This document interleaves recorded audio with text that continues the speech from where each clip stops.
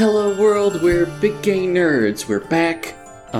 You've got me, Owen. My pronouns are he and him. I'm the founder and editor of Big Gay Nerds. You know what? Just because we haven't said this in a while, should we, I don't know. I just realized we never, stopped to establish what the hell this podcast is. So, do you think I should drop that real quick? Yeah, why not? Okay, yeah. If this is somehow your first episode, this is an LGBTQ actual play podcast where we play a whole lot of different role-playing games and have some fun. And also, we're all buds. And joining me today is my spouse, Ellie. Oh, hello, I'm Ellie. Pronouns are she, they. Frequent contributor to the show. And our friend, Jonix. I'm Jonix. My pronouns are they, them. And I'm also a frequent contributor to the show. Yeah. And that's all we've got. It's kind of a cozy episode. As you may have been able to guess by the fact that we've been just off the air for a couple weeks. Scheduling has been kind of tricky lately, but we have got a cool little thing that Jonix has found for us, and we're really excited to play it. So why don't you set things up? Yeah, okay. So this is a game, a GM-less game called The Creature Comes for Us. It's by... let me get the name real quick, because I totally forgot it already. Ryan Barker, who is, you can find on twitter.com at Whiskey Yoodles. This is a sort of a two-part GM-less experience where we define our characters and a world, and also a creature that is unknown to us, that is coming to threaten this world that we're creating at the same time. The game is played with 2d6 and also a deck of playing cards, and we're sort of there's questions associated with each card and each suit that help us sort of flesh out the scenario that will then resolve in the second part of the game. All right. And in as far as setting up for the game goes, we've already introduced ourselves. That's a great first step. And second, we kind of have to figure out what we're playing in. Like, what's the overall vibe of the world? And we don't have to go into deep specifics because the questions will be sort of about that. But we do have to know, where we are in this kind of world. So we've already kind of got two touchstones for that, just from the chatter back and forth we've done so far. You mentioned the anime. Sorry, yeah. I'm scrolling back it up to try to. Yeah, it's Keep Your Hands Off Isoken, the stellar anime from a couple years ago. That's about making manga, but that's not what I'm interested in. What I'm interested in is, or it's about making anime. Anyways, what I'm interested in is the world that is present in that anime, which is about. Which is this sort of it seems like it's kind of a post-climate change, canal city somewhere in Japan that doesn't exist. But there's lots of windmills and heavy rain that requires, big steel grates to come down over windows, and there's there's an old city that's underneath a new city that's been built on top of it, and there's big lakes everywhere, and it's very clearly something has happened that has made the water a much more prominent feature in society today. And so I just thought that kind of world of something that has a lot of water associated with it would be kind of cool, sort of like a modern day Venice.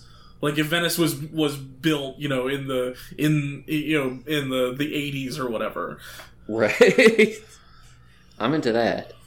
Yeah. And yeah, and then the thing I brought up was that I should probably properly credit this, but there's been a Tumblr post that's been sort of going around recently of basically someone talking about how when they were a kid and they read The Hobbit for the first time, they pictured Bilbo Baggins as looking like this sort of little vaguely rabbit-looking creature, which makes sense to me and is actually apparently something that was initially an issue with like early illustrators of The Hobbit, because the book just opens up establishing, hey, this guy's called a hobbit, he has furry feet and he lives in a hole.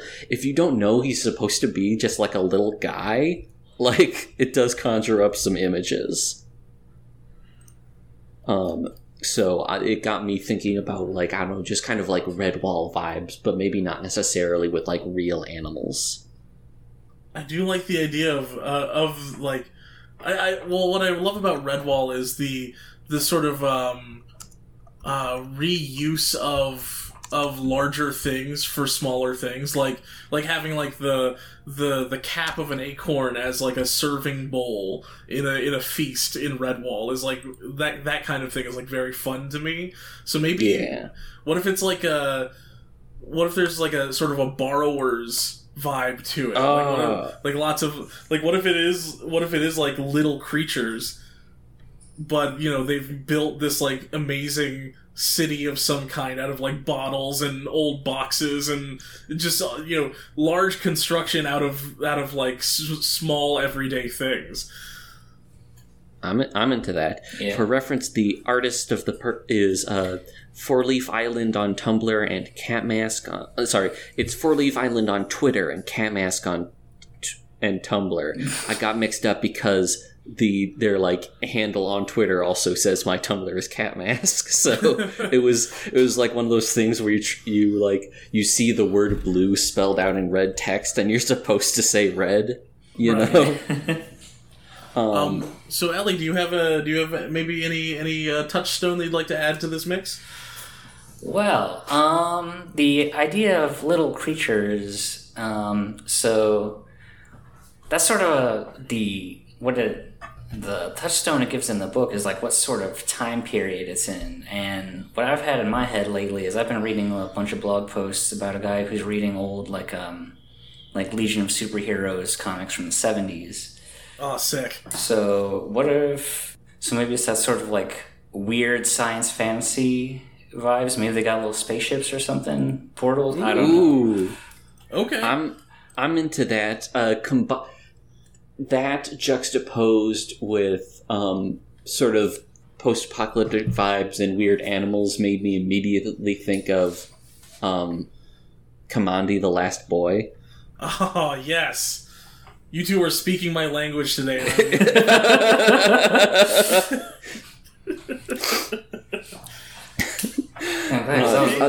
I think that's a great idea. So, were you about to say something? Oh, no, I'm good. Okay.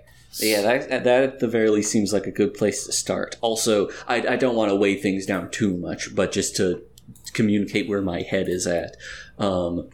With the little guys and everything, I'm also realizing that a part of me is thinking how I've been watching a lot of Pikmin gameplay recently because of the recent sequel announcement. So my brain's going to be there a little bit too. So here's my last. Sorry. Here's my last thing is that this is all reminding me of one documentary or another. It was like a thing called like After Humans or something like that, and it was about the extrapolating like the future world if humanity just stopped existing. In the modern age, and like it goes like really really far. I think you may be referring to The Future is Wild. It's probably The Future is Wild.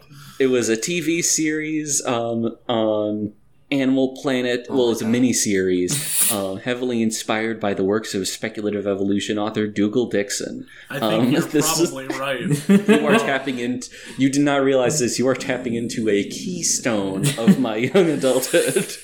All I remember from that really is like two things. One that's not very important, which is squids swinging from trees. Hell yeah. And another one is that it's like, well, eventually there's no more mammals because the Earth gets too hot, and so the only thing that's left of all of mammalian like life are these little rats that live in trees. And like, what if it's like that? What if that's the post-apocalyptic? Is like we're actually like really far out in the future. Ooh, and like there's just these little like bunny rat guys, and they're just living their best life. Like they've got little spaceships and stuff. Like it's still society as we know it, kind of. But it's just like they're all these little like, they got little lumpy tails and stuff like that. And there's they're hunting what would be the equivalent of like maybe a small horse sized like beast of burden, but it's like hunting a mammoth for them. It's like it's like this crazy like scale thing is going off. That could be fun.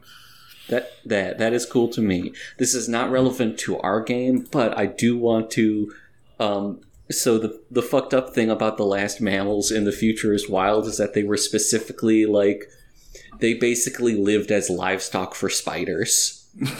Yeah, horrible, awful.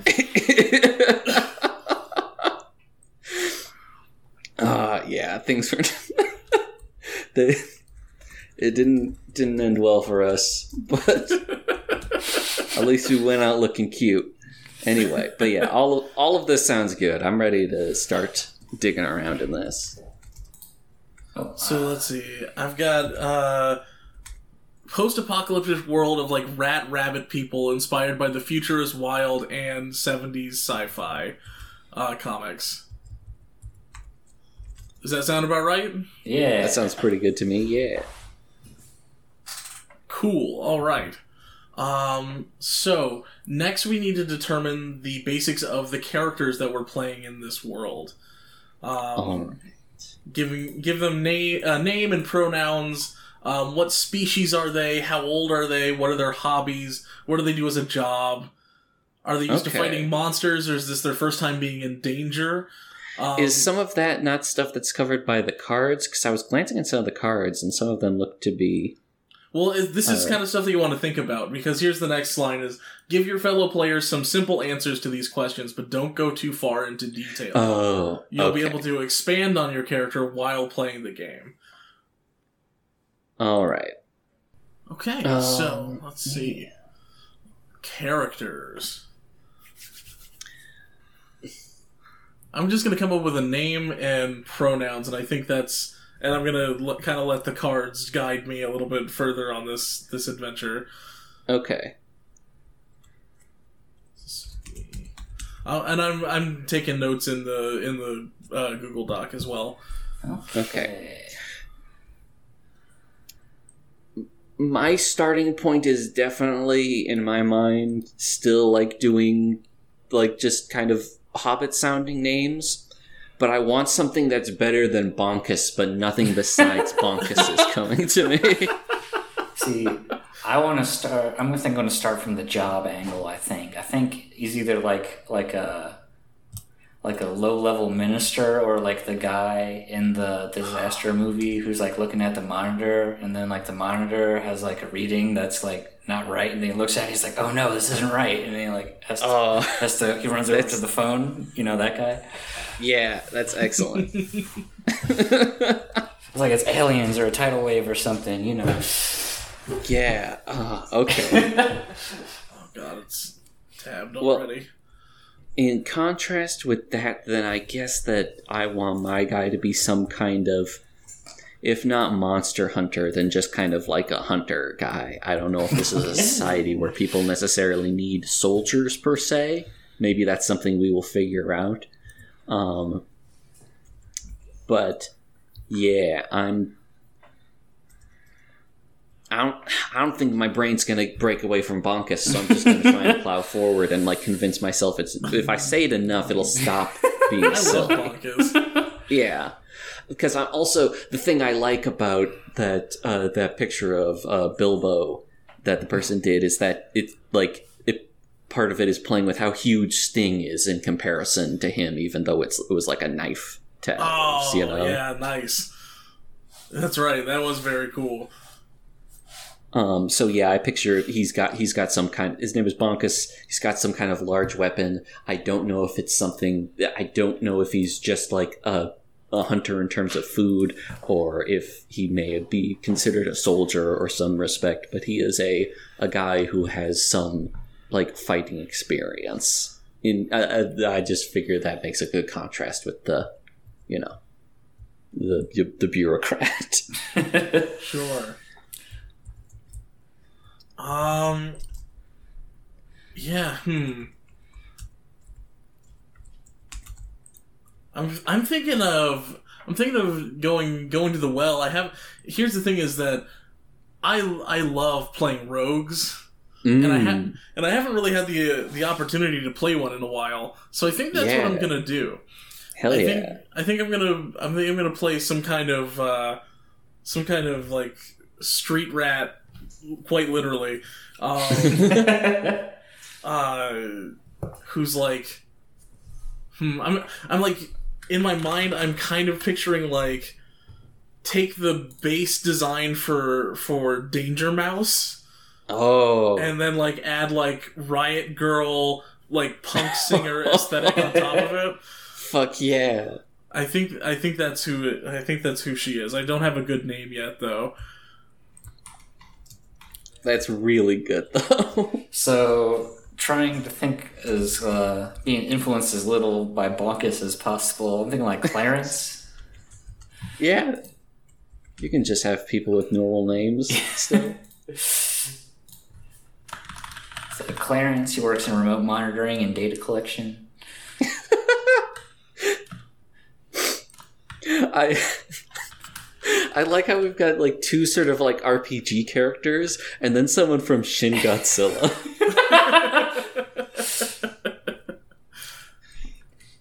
Also, very happy that Bureaucrat has rat in it. Yeah. Oh yeah, that's right. Let's see. What is the name of this character? I think it's monosyllabic. I think she's like I think her name is Risk.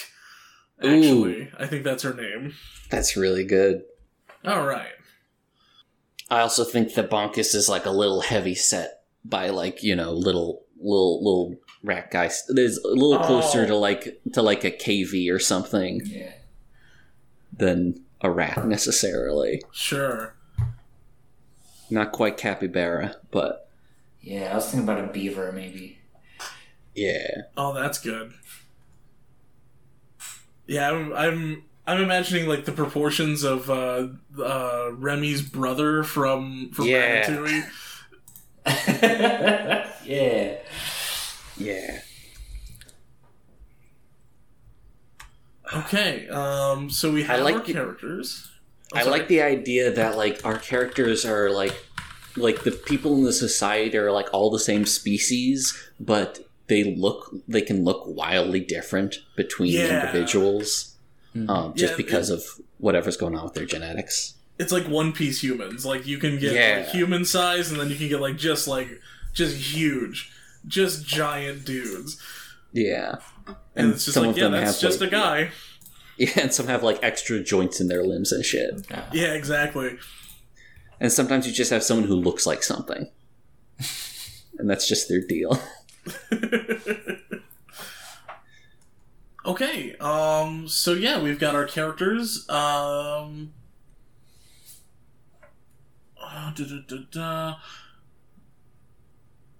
yeah, Ellie, you have a deck of cards. I do, yes. So you will be our card drawer. Let's see. Of course, this, like I said earlier, this is a GM-less game, so we're all just kind of going in an order. How about just the order that we introduced ourselves in? I like that. Sounds good. So me, Ellie, you. Yeah. Mm-hmm. Cool. Does that sound right? Yeah. Yeah. So we go by turns. Each turn has 3 sections. Draw a card, resolve the questions for the card, and note down the outcome. So to resolve the question, simply resolve the questions for the card. Simply read out questions and discuss them amongst yourselves. Imagine what the answers might be in the world you're creating together. obviously we're supposed to sort of improv this. So if we come up with some details that we like, we should probably note them down, even if they're not pertinent to the exact question. It might be useful for later cards. And everyone's participating in this discussion ultimately, like on the top end. If someone has a cool pitch for someone else's card, that's great. But it all comes down to the person who drew the card, how they feel, and they are the one that resolves the question. Sounds good.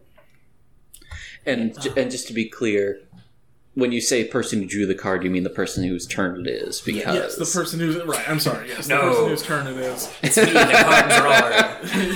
The card czar. I hold the cards. And let's see, we've got our written record. Right, yeah. So, I'll just go over the 4 suits for the audience here. We've already talked about this a little bit, but, the 4 suits have different meanings for each one, and they have a list of questions associated with each card. Hearts are for questions about characters. Diamonds are questions about your readiness to fight the encroaching horror, and each diamond gives you 1 resource. Spades are questions about the world. Clubs are questions about the monster itself. And they give you 1 threat. And so we are supposed to note down our resources and threats sort of to make sure that we have those handy, because that's going to be useful in part 2. Okay. And the game, as rules as written, the game ends, or part 1 ends when a total of 8 club cards have been drawn. All right. We'll see if we go that far. The rules also say that you can do multiples of 4, so you can just have it be 4 club cards. You can go up to 12 club cards. So we'll see what's up. Yeah, whatever fits our recording schedule. Exactly. Okay, and let's see. All right. And now it's time for our first draw. Our first card is the Jack of Hearts, which says, is your character a natural leader or a natural follower? What would it take to push them to step up or stand down? And this is for Bonkus. Okay. Let's see. Given what I've laid out, I feel like that kind of character can really go either way. Mm-hmm. Sorry, I'm immediately thinking about, like, what's this guy's role in society, and, like, I realize that I'm immediately, like, leaning towards, like, a funny little guy version of Blondie from Blades in the Dark, and I don't know whether to fight that or not, but I think that he's a follower, not necessarily to say that he's, like, a lackey or goon or whatever, but I think that whatever role he plays, like, as sort of like a hunter fighter guy is something where even if he doesn't have a direct superior or whatever in this, it's something that he is sort of doing, like, for the good of the community. You know, it's not like he's like a glory hound and setting out on quests and stuff. It's like, there's something that needs to be done. Bonkus is gonna go do it. Maybe this is like the family trade or something. Yeah, that makes sense. And so, push him to step up or stand down. Basically what it takes for him to step up would be just, like, his community being in danger, and stand down would be let's see. You know what? I just said that he wasn't, like, doing it for glory, but I think, like, the thing that would be necessary for him to, like, stand down, it wouldn't just be a matter of, like, being told to. It would be a matter of, like, realizing that, like, public opinion was against him or something like that. He likes to be liked, I think. Oh. Okay, cool. All right, I like that. I like this guy. Right. So does that look good? A follower working for the good of the community would need a dire threat to stand up or be pushed down by public opinion. Yeah, that covers it. All right. So next card. Next card is the 8 of Diamonds, which is. All right, that's our first resource. What can your character use to armor themselves? What can be used to better withstand the creature's attacks? Oh boy! Oh, this is funny for the desk guy. Yeah, you might have to dig into some of that 70s sci-fi. Yeah, what sounds plausible? Well, I guess this. Like, how far are we going to go into the scrounged tech thing, or is this more like is this closer to like, oh yeah, no, like you can have a force field kind of tech? Yeah. See, the tricky part is armor, because if he had an issued like taser or spray or something, that would make sense. But yeah. Maybe he's got like an emergency suit, or yeah. Maybe he's got a. I'm kind of interested in the implications of a society where the equivalent of like an issued like self-defense weapon is instead like armor or something like that. So. Oh, I know. He works in an office. I like the idea that there's like an in case of emergency break glass thing. There's like a rebreather or like a thermal blanket or something you can try to throw over a fire, stuff like that. Just mundane stuff. Okay, yeah. So like in a mundane emergency kits. Yeah. Maybe some like there might even be like a flotation device or something in there if there's so much water around. Yeah. See, my first wackiest idea is if it's like 70s sci-fi, maybe he's just got some like special like polymers in his lab coat or whatever, or it's like the suit jacket that. Oh, totally. Yeah. It's like, oh, good thing I had this treated with. Oh God, I can't even think of something. Airtight. I don't know. Let's see. So, rebreather, thermal blanket, flotation device, etc. Yeah, it sounds something you could go run to. I like that that's break in case of emergency, which means like it happens enough that they're just like, ah, crap, it's another flood. Like, okay, everybody like get ready for this to happen. And what if it's instead of a thermal blanket? What if it's like a what's the word? I can't think of the word, but like essentially something that absorbs electricity, like or doesn't grounded. What's it called? Non-conductive. Non-conductive. Yeah. Like, so it's like because like if there's floods and like this place has like power, then that just there's like danger that happens a lot, and so it's like a non-conductive piece of material that you can like use to protect yourself from any live currents. That sounds good to me. Mm-hmm. All right. Are we ready for the next one? Sure. Okay, we got a 2 of spades. 2 of spades, about the world, okay. What does transportation look like in this world? How do people move around from place to place? How are goods and materials transported? Oh, okay. Man. So, there was, in the same, bringing up the comics I was looking at again, there was a planet of little guy, it was the planet Shrinking Violet was from, so they could all shrink down to like a couple inches tall, and they were like, they would get in like little, there was like a pneumatic tubes with little spheres in them they would put around them. Oh, I love that. Sorry So, to yeah, jump like- ahead, but Let's see. Pneumatic tubes is good. Definitely thinking about that.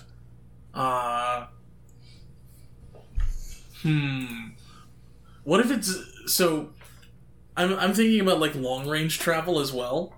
So what if there's like, what if there's pneumatic tubes and stuff in the city that like but since they're it's like rats, it kind of looks like a rat maze. Yeah. There's lots of like strange angles that like don't really need to be there and stuff like. For enrichment. Yeah, for enrichment purposes. But like whenever they're going like in between settlements or whatever, or like going a long range or like going out to hunt or anything like that, the end of the tubes kind of shoot out like a t-shirt cannon. Like they. I'm just imagining like they're in a little capsule and it's like you're like it's like, oh crap, we're not ready for this, and it's like, oh yeah, you better like strap in because it's about to get bumpy, and then you just and they just shoot out like across a field, and then it's their little capsule, I don't know, it probably like sprouts wings or something, like it does something cool to stay afloat or stay aloft, that is, as it's traveling out to go even further. So yeah, I think the capsule and tube thing is very good. You know where my mind immediately went when thinking about little guys with scavenge technology and flying around in vehicles? Chip and Dale Rescue Rangers. Of course. I don't know if all of the capsules would work quite like that, but maybe, I don't know, maybe that's what the little wings they sprout. It's along those lines. I think that's what society used to look like. Yeah. The last generation of tech was like cobbled together, Chip and Dale's Rescue Ranger style. Like there's big balloons that are just like actually hot water bottle things, and like there's all that going on, and then like now we've advanced to the point where it's like, okay, like everything's starting to kind of homogenize a little bit, and we are able to craft our own materials, but like it's all very much still based on those designs. We've come a long way from Gadget Hack Ranch. Yeah, she's like the Thomas Edison of this exactly. world. Yeah, just like a big old statue of her in the town square, and not for the normal reasons that there's statues of Gadget Hack Ranch.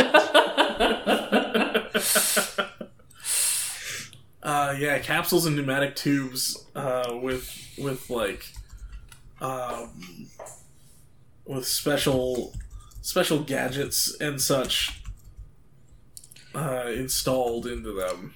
Yeah, there's probably bigger stuff. It says how are good materials transported, and I don't know. I figure we gotta have like maybe trucks or maybe even hovercraft. I like the idea of freight tubes being a classification. Oh, They're just big tubes. Yeah, they are little tiny guys. They can take advantage of little tiny physics. It's true. Or maybe that's where the water comes in. Maybe like canals are actually like most of normal life for most of the society is above the water. In these like sort of like without going into too much detail, like go into buildings that have the tubes connecting them, right? But then like on the bare streets, it's like, okay, these are the streets, and then there's the water below them, and the water is where like the dock workers and like the sort of the lower level people all go to work, and it's a little dangerous down there. It's a little skeezy down there, but like there's constant barges and maybe like the equivalent of like those mile-long freight trains, but it's just like a link of barges and tugboats and stuff, just putting around through the canals. You got little guys shouting to each other. You got horns blaring all the time, that kind of stuff. Steamboat Willies. Yeah. Yeah. Oh yeah, steamboats. Yeah, for sure. Hell yes. But yeah, Steamboat Willie is. There's just one Little guy mouse who looks guys. like that. There's one guy who looks like that. Everyone's like, the rubber hose okay, dance. we're just not gonna mess with him. He's kind of doing his own thing. He's around a long He's time. always happy. Like, so we don't mess with him. Yeah. That's great. And let's see, boat convoys in the canals.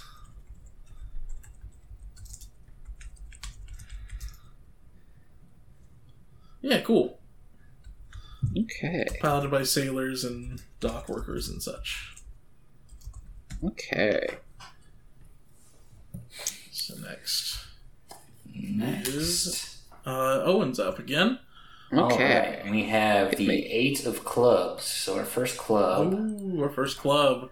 How Nice. sentient is the creature? Can it understand you? And can it be reasoned with? Ooh, boy.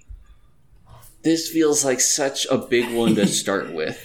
Because I've got none of the vibes of the... Like, I admit I have a picture of the creature in my head, but since I haven't been called upon to resolve that, I'm not, like, acting on it. Mm-hmm.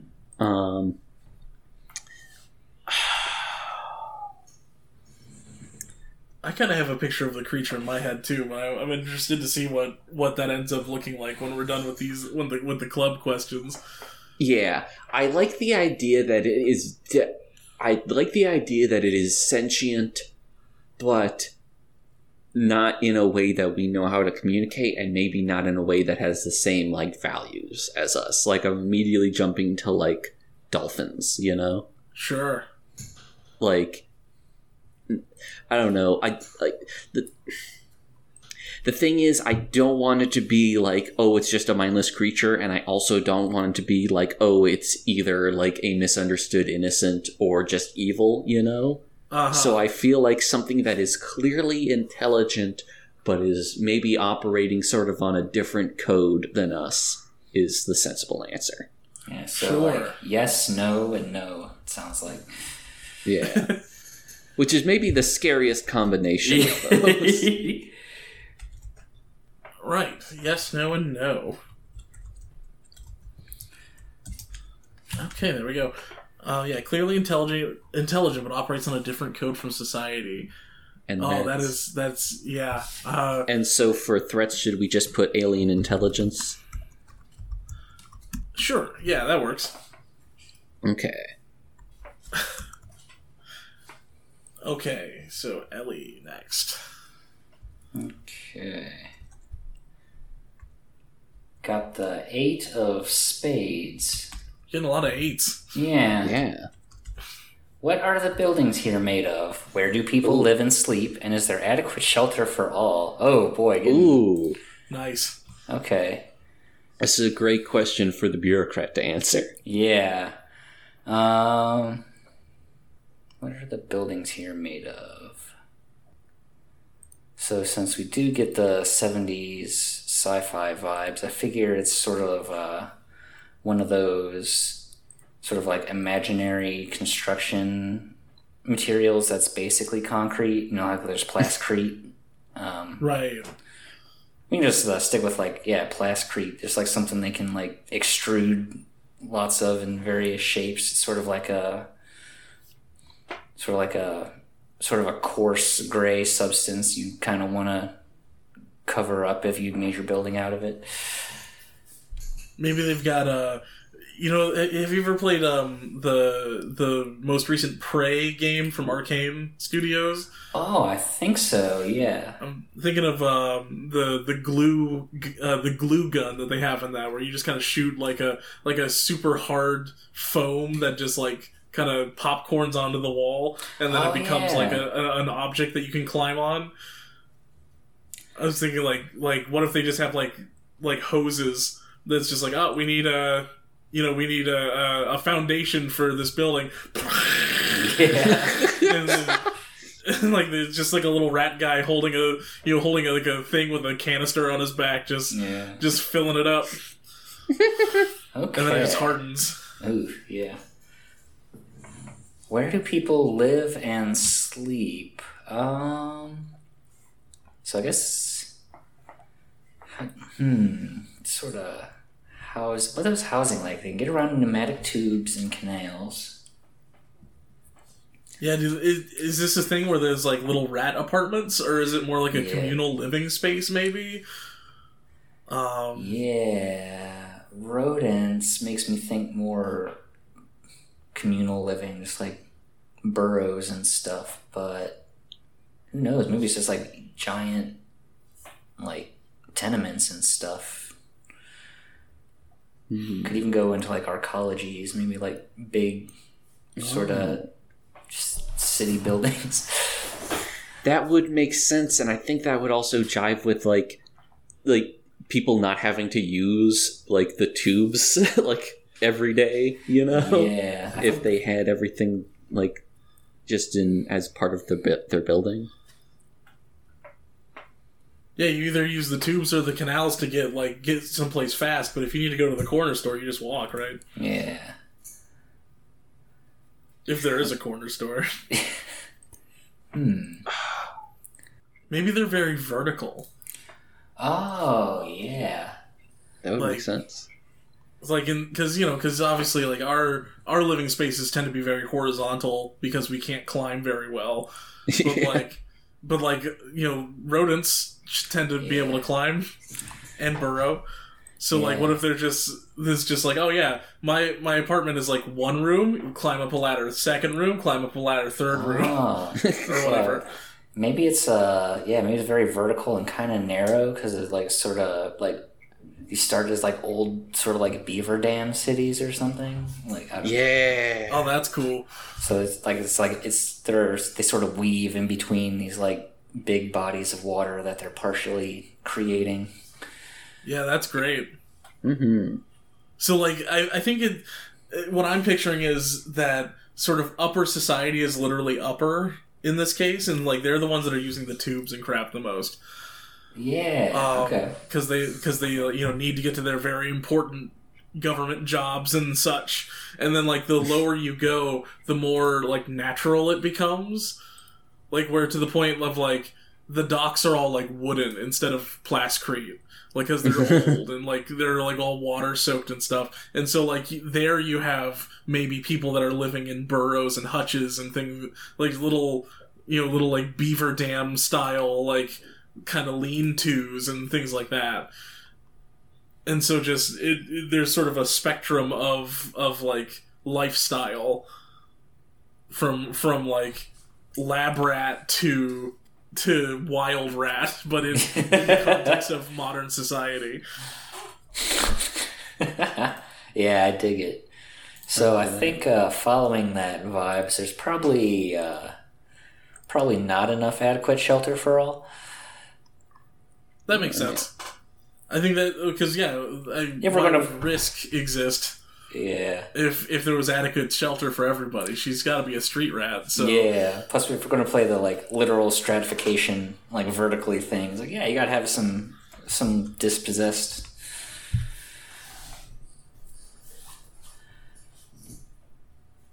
Yeah. Cool. All right. So and then I guess to answer the question, the 8 of spades. The buildings are made of like a plasticrete thing, but can also be natural. Where do people live and sleep in multiple styles of home, but mainly in either sort of these sort of maybe vertical structures or down in communal living spaces. Yeah. And then and there's not enough adequate shelter for all.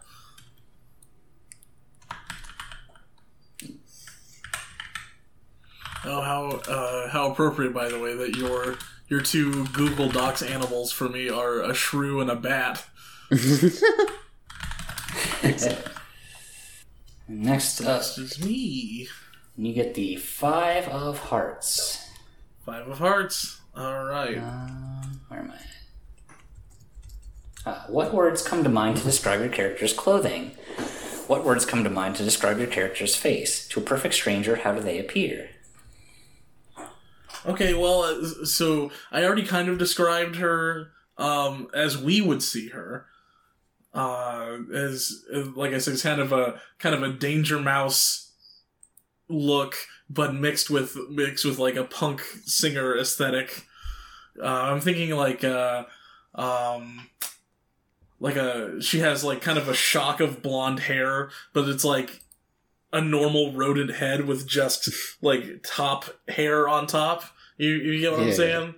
Yeah, mm-hmm. And she's definitely white furred, and I think she does have an eye patch because that's fun.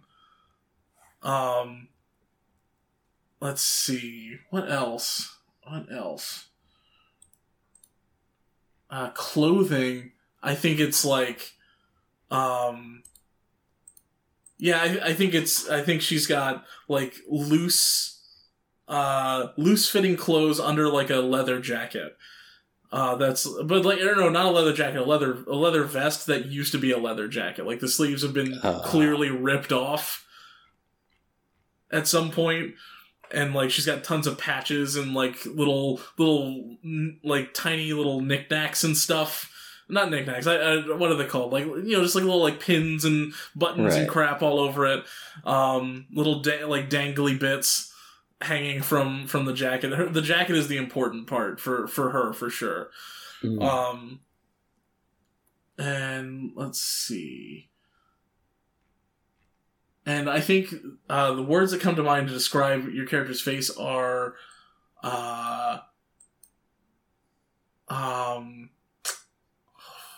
intense, I think is the word. Mm.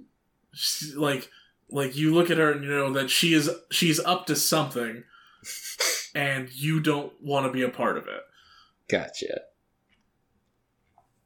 So yeah, I'll type all that out while you move on to the next one. But that's Risk. That's that's what her deal is. Awesome. So next is Owen, and we have the 10 of Spades, which is how much of the natural land still exists? Is the world industrialized, or do the citizens live in the wilds? So we've already gone over a little bit of this, which is cool. Yeah, oh man. I like the idea that these guys have a very industrial society, but just based on the literal scale, there's still a shocking amount of, like, wilderness there. Of course, yeah. I like the, okay, here's what I'm picturing, is that, like, you've got the world, and there's probably more, like the tides have risen, and also if we're like jumping all the way ahead to like the last mammals, there may even be a little continental drift. But like sort of a similar setup, and I like the idea that like our civilization is kind of like this big like strip that runs along like the coast, like the coastal areas. Like it's not even like, I mean, that's kind of already how things are, but it's like the interior is like hostile deserts and shit. Oh, okay. And maybe some, well, maybe not all deserts. If there's enough rainfall, you could have some big old like rainforests and stuff, but like that also presents its own problems. So I like the idea that civilization is almost entirely limited to these particular, like, geographic limitations, but they've exploited the hell out of every facet of that. Of course, sure. And so that also means that, like, if like, you've got business on the other side of the continent or something like that, then you're going to have to like go all the way around, or else like use a spaceship or some shit. Yeah, like for the higher society types, like I'm sure that they have some sort of like really nice executive travel options that are essentially like little spaceships. Like they go and maybe it's not literally a spaceship, but it's like it's the equivalent for a rat, where it's like, oh yeah, this can go above the canopy of like the rainforest trees.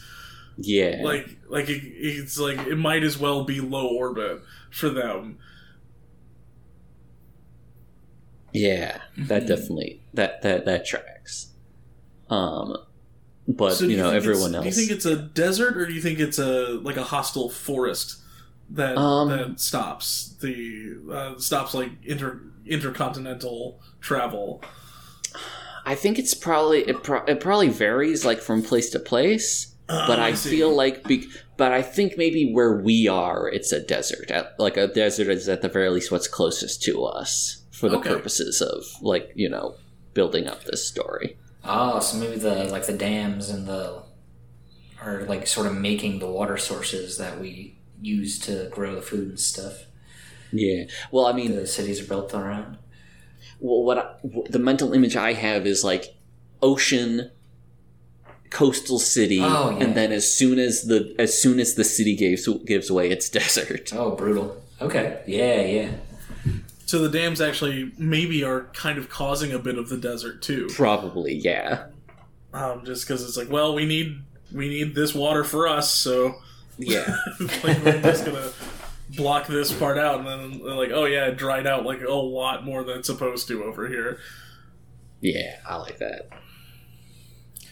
Yeah, if they're by the ocean and the end of the water, they're probably like desalinating a lot of it. Yeah, they've got these just big silos, that like you'll see there are like twin.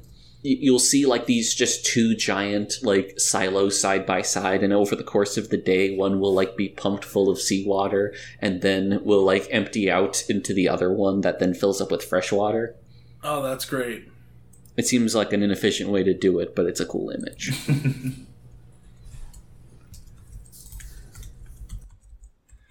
So let's see. Natural land does exist, but settlements are mainly coastal. Society has industrialized to the point of, let's say, damming rivers and desalinizing water. Right? Yeah. That seems right. Okay, cool. So Ellie is up next. Alright. I draw a 7 of clubs, which is... Another club. What weapons does the creature bring to fight you? Are they part of its body or something it has forged? How does it intend to harm you? Interesting. Oh boy, yeah, this is put in sort of the same situations. It feels like it determines a lot. Something completely alien and intelligence. I think it's the middle question that's really sticking with me. Yeah, part of its body or something it is forged is interesting. So I guess do we want to talk about what this creature is, or at least partially what it is? Because I think that might help lead to some more interesting answers. Yeah. Or we could wait and just kind of pick up the pieces of all the threats that we have and kind of figure it out later. See, like my thing is I haven't like hypothesized, like I don't have a mental image at all. So let's see. Part of its body or something it has forged. I think in my gut, I just think a part of its body is more interesting. What do you guys think? Yeah, that lines up with what I already had in mind, so not going to fight it. Okay. Yeah. So, in that case, part of its body... Alright, so I was thinking some sort of, like...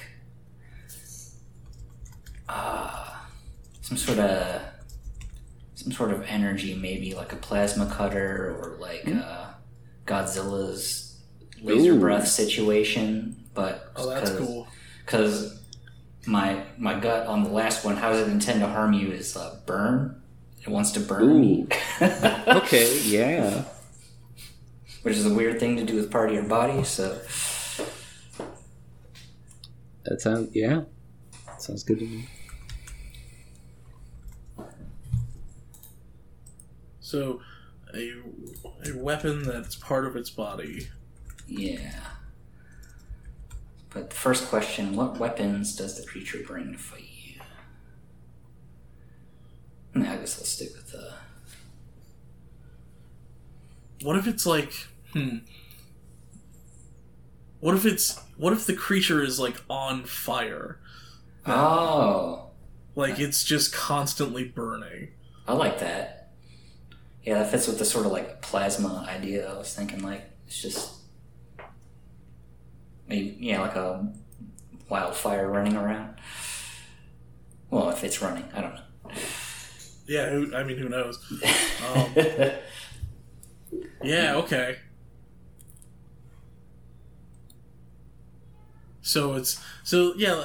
We can probably keep the actual like the weapon itself sort of vague, but it's just sort of it might be more like its presence is the weapon. Could be in this case, right? Like it is a like all we know is that it burns you with its body. Yeah. And so, like, whatever that means, like, we'll or with a part of its body, and so, like, we'll see what that means, like, when push comes to shove, right? Yeah, I think that sounds works. good. Let's see.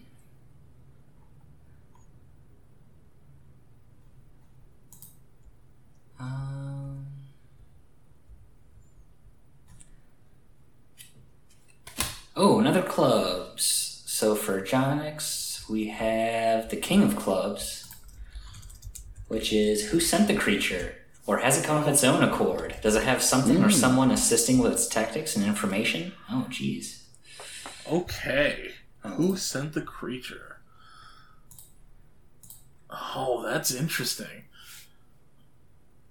This is the one angle I hadn't really thought about, is its motive. Because I was thinking of the alien intelligence as being like explanation enough almost. Oh,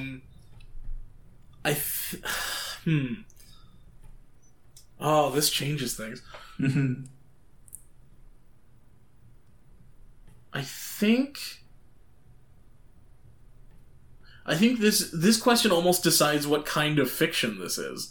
Because if it's like, oh, a mad scientist made it, like that's like a different thing than like, oh yeah, it's it's actually just this thing that exists out in the desert and shows up every now and then or something like that.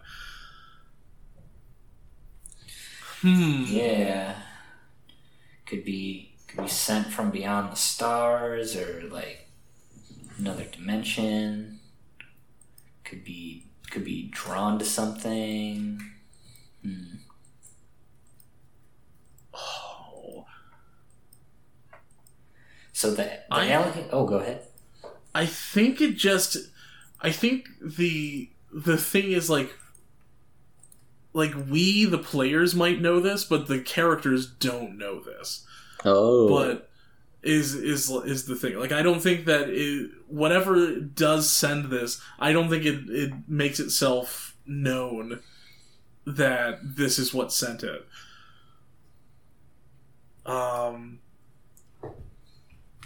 So I think what this is actually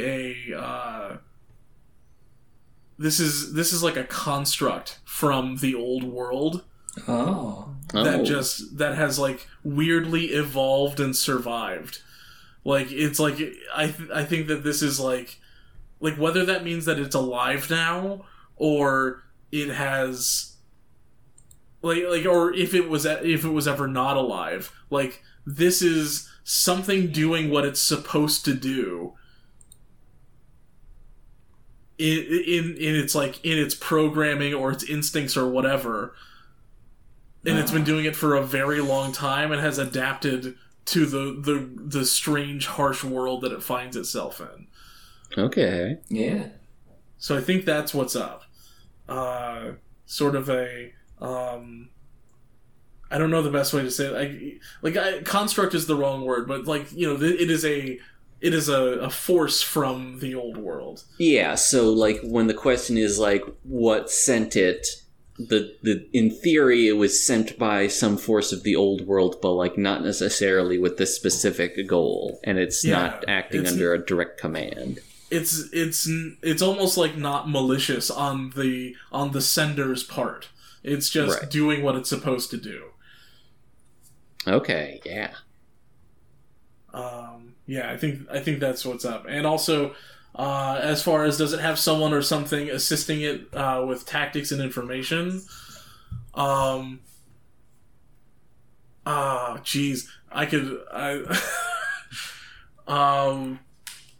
think that it might have, and this is another old world thing, I think it has a satellite uplink.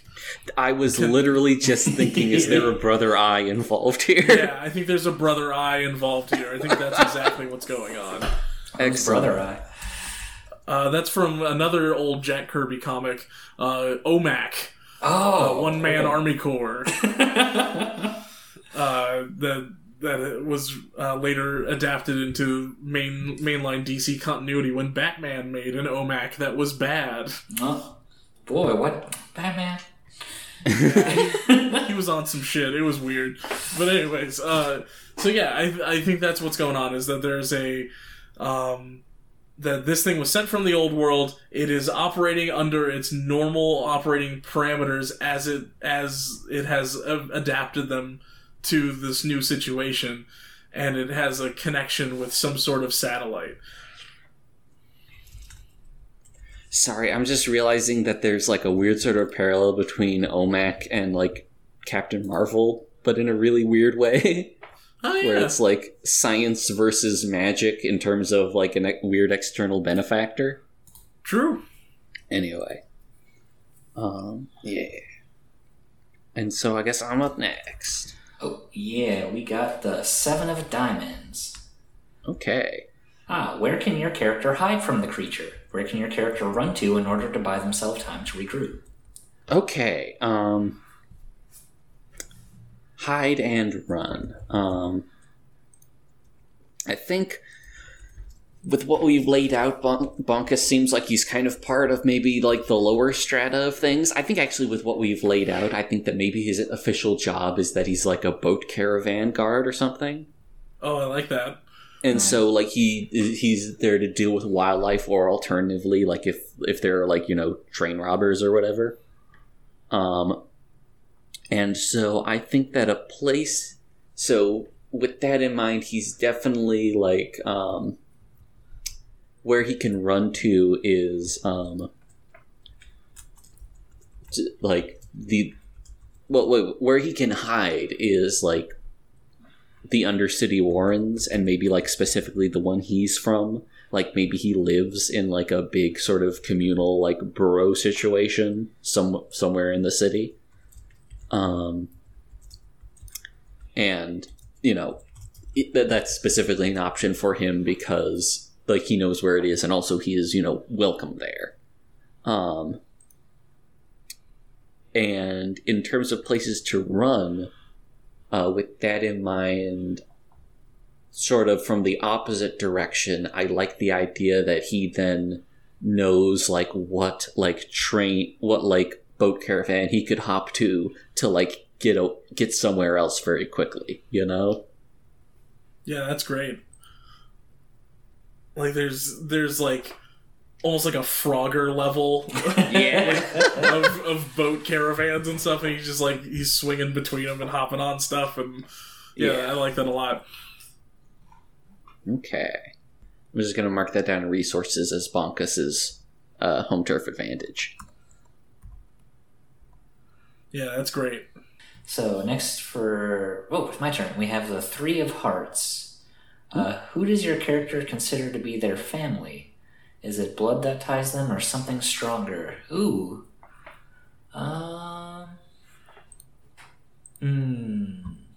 What's Clarence up to? Yeah, that's a good question. I hadn't even thought about that. I thought he was gonna get squashed by a meteor or something in the second act. Oh,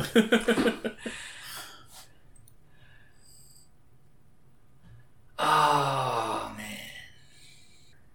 I do think it's cute if he's just got someone at home. Let me think. Yeah, I think he's got just like a husband who works in accounting or something. Yay. Wonderful. Not the same department. That would be improper. Right. But, Yeah.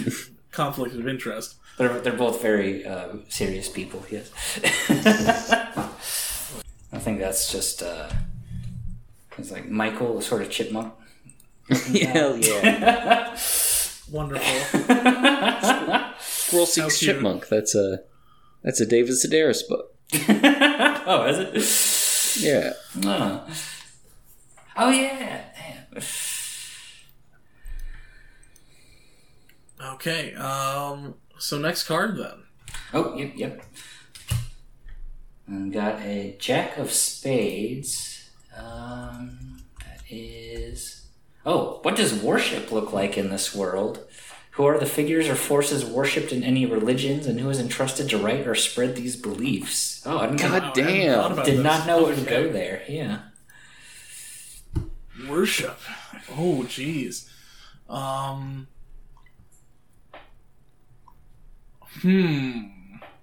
thinking about like rodent characters in books, in things that I enjoy, and a lot of them are very materialistic. I think a lot of them are rats, so that's kind of like. But also, like in Redwall, like everyone kind of enjoys the company and like the communal sort of propriety that they have. They like taking care of their city. They like taking care of their community and that kind of thing. So I think that this is like, if this is a higher power type of worship, I think it's very much like leaving offerings, either a food or a physical goods or just like valuable objects and things. I think that this is a... Who are the figures and forces worshipped in any religions, and who is entrusted to write or spread these beliefs? I'm definitely also getting a bit of the Secret of Nim vibe of this, like where maybe there is like a sort of something that we would consider not worthy of worship that they really that they cherish. Maybe like a tree or a plant of some kind that's like, since the desert is encroaching at all times, right? Right.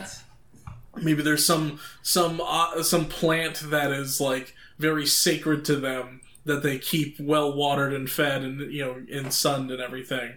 That sort of represents a higher power, a higher calling, kind of thing. What would that be?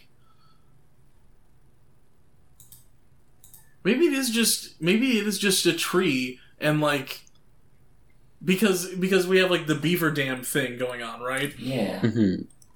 What if like the original founders of this town or this settlement that we're building here were sort of the beaver-like construction like group, it is sort of the like maybe there was a what am I trying to think of, like a pilgrimage through the wasteland way back. Oh yeah. And then these like brave, now considered brave, sort of canonized people dammed the rivers and made the canals and set up what is now the Undercity, but is the foundation for our society.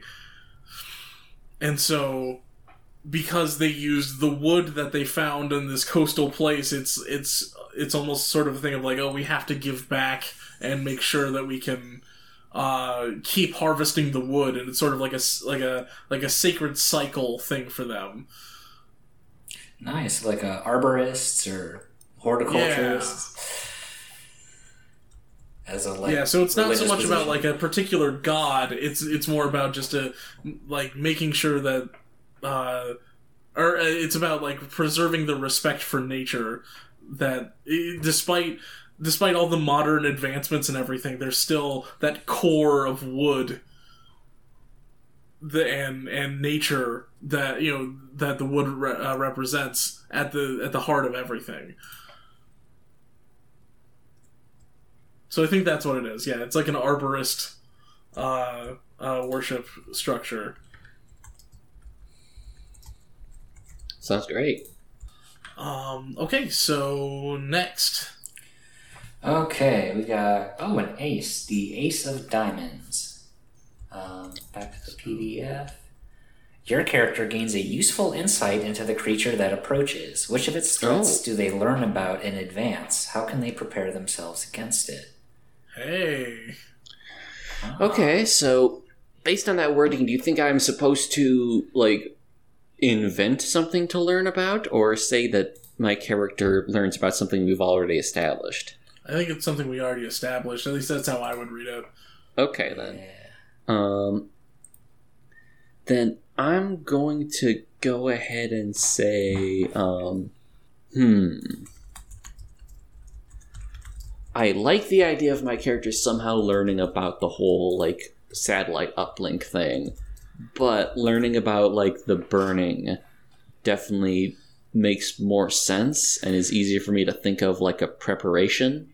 Oh. So I'm going to say that that Bongus learns about the burning and how can they prepare themselves against it. Could just like say, oh, he gets some like fireproof armor or something, but maybe there's a more interesting way to go about that.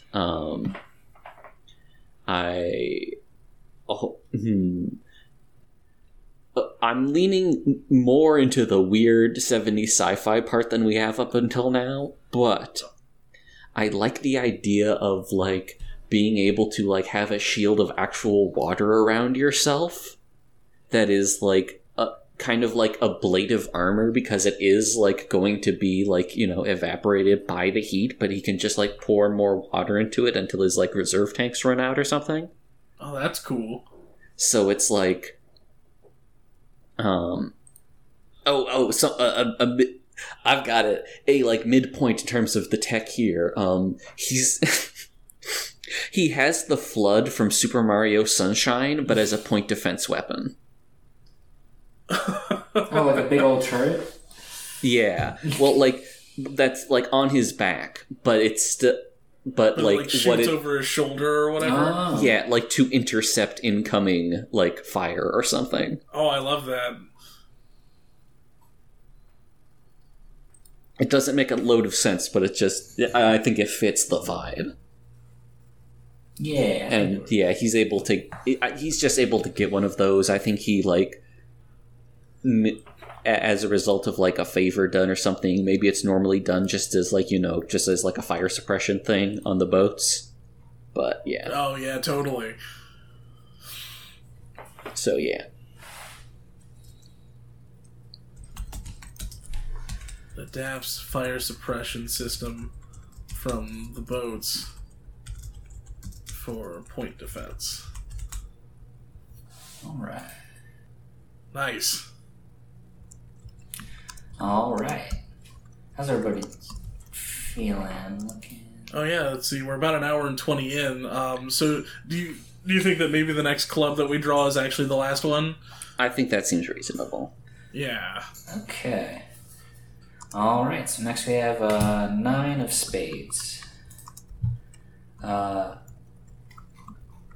What happens to the poor, the infirm, and the elderly? Are they taken care of with no expectations? Must they contribute their fair share?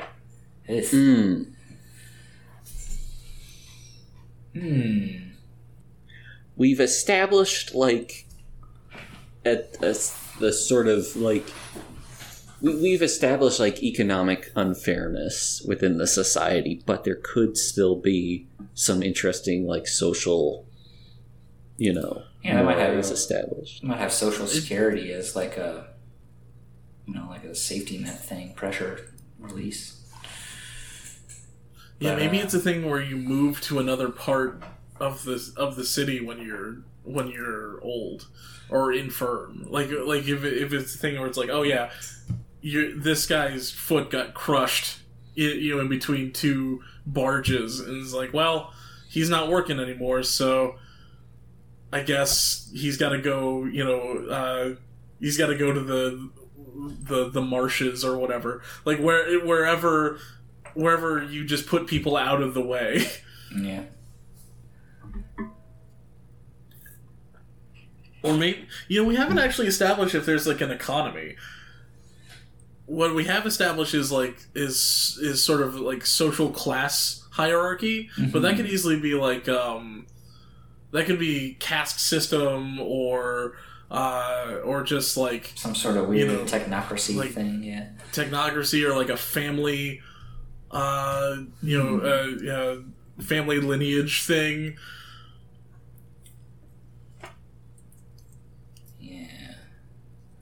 So probably, like you were saying, there's probably like the communal sort of marshes situation for like the lower classes, but the people who live up top, and maybe that is sort of like a partially hereditary position, but I figured they'd take care of theirs, Right. I think there's definitely got to be wizened old rats with long wispy beards, right? Oh yeah, you got to. And blank blind eyes and stuff. So I think to actually answer the questions, and I think we hit this note earlier. So what happens to the poor, the infirm, and the elderly is that they're put out of the way where people, other people don't have to see them. And it just seems to be a difference of like how nice the out of the way is depending on where you are. Yeah. So are they taken care of with no expectations? My gut says with some of what we got set up is that you gotta pay for some of it. Maybe they will take care of you, but if you want to be comfortable, you better have a little bit set aside. That makes sense. But, and in that vein, must they contribute their fair share? I think it's sort of like not expecting much. So, what is their fair share? Yeah, that sounds about right? Like, so they're put out of the way where people can't see them. They're not expected to contribute much, but if you've got some money, they're better taken care of. Yeah. That's right. How sad. Yeah. Oh, good. A clubs. Let's let's get back to the monster. Something fun. The Queen of Clubs. How is the creature born or created? Can it reproduce? And where can it go for reinforcements? Oh, right. Now we're getting into it. Okay. I'm so glad that we got there before as we're sort of wrapping up part one here. Okay, so I didn't want to pin it down originally because I didn't know, where we would land on this. But I think that this is a sort of a lab grown hybrid cybernetic and organic creature. Ooh. I think that it has circuitry, but it is created by organic pathways kind of thing. Okay. So it's like a bio cyborg thing. Nice. So it's almost like uncanny in the way that you know how most Pokemon are like animals, but then every once in a while there's a Blastoise that just has cannons somehow. Yeah. It's like that. It has weird technological things that are organic, but it's very clear that they're devices. Nice. And not talons or whatever. All right. Yeah. Yeah. So I think this is a lab created creature. And as far as reproduction goes, I think that there was a way for it to happen, but I don't think it can do it anymore. Or at least it hasn't yet fulfilled its parameters that allows it to reproduce. Okay. And where can it go for reinforcements? I think it can go... I think for reinforcements, it can go up. I think that's where it can go. Okay. Fuck. So this is as we just said, this is our fourth threat. So we're only playing to 4 in this game, instead of the standard 8, just because we're already so far into it.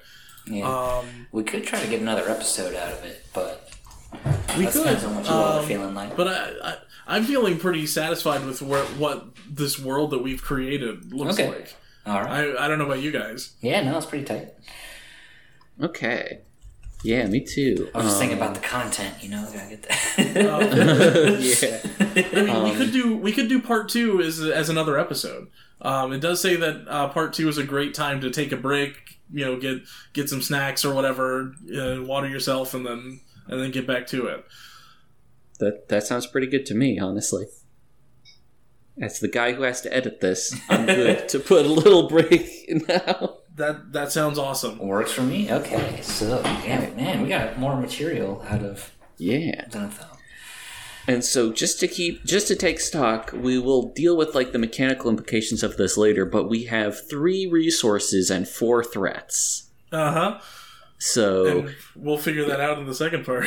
Yeah. So it seems like might be on the back foot. But yeah, we've certainly painted quite the picture here. I think we've done everything we need to do. So thank you for bringing this game to our attention, Jonix. This has been great. Yeah, no worries. I have had a lot of fun. I've been meaning to play this with somebody for a long time, so I'm glad that I got to do it here. I'm glad. I think this is like my favorite deck of cards sort of story game so far. I like it a lot. Yeah. That's awesome. I've also been thinking about the what it said about is this based on the past, present, or future? And the idea of doing this specifically set in a historical place is really interesting, because it means a lot of these questions are already answered, but the way you answer them is still important. Mm-hmm. So, yeah. But anyway, I hope all of you have enjoyed listening to this as much as we've enjoyed doing it, and to find out what happens to these funny little guys and their less than idyllic society when the monster comes, join us next time on Big Gay Nerds.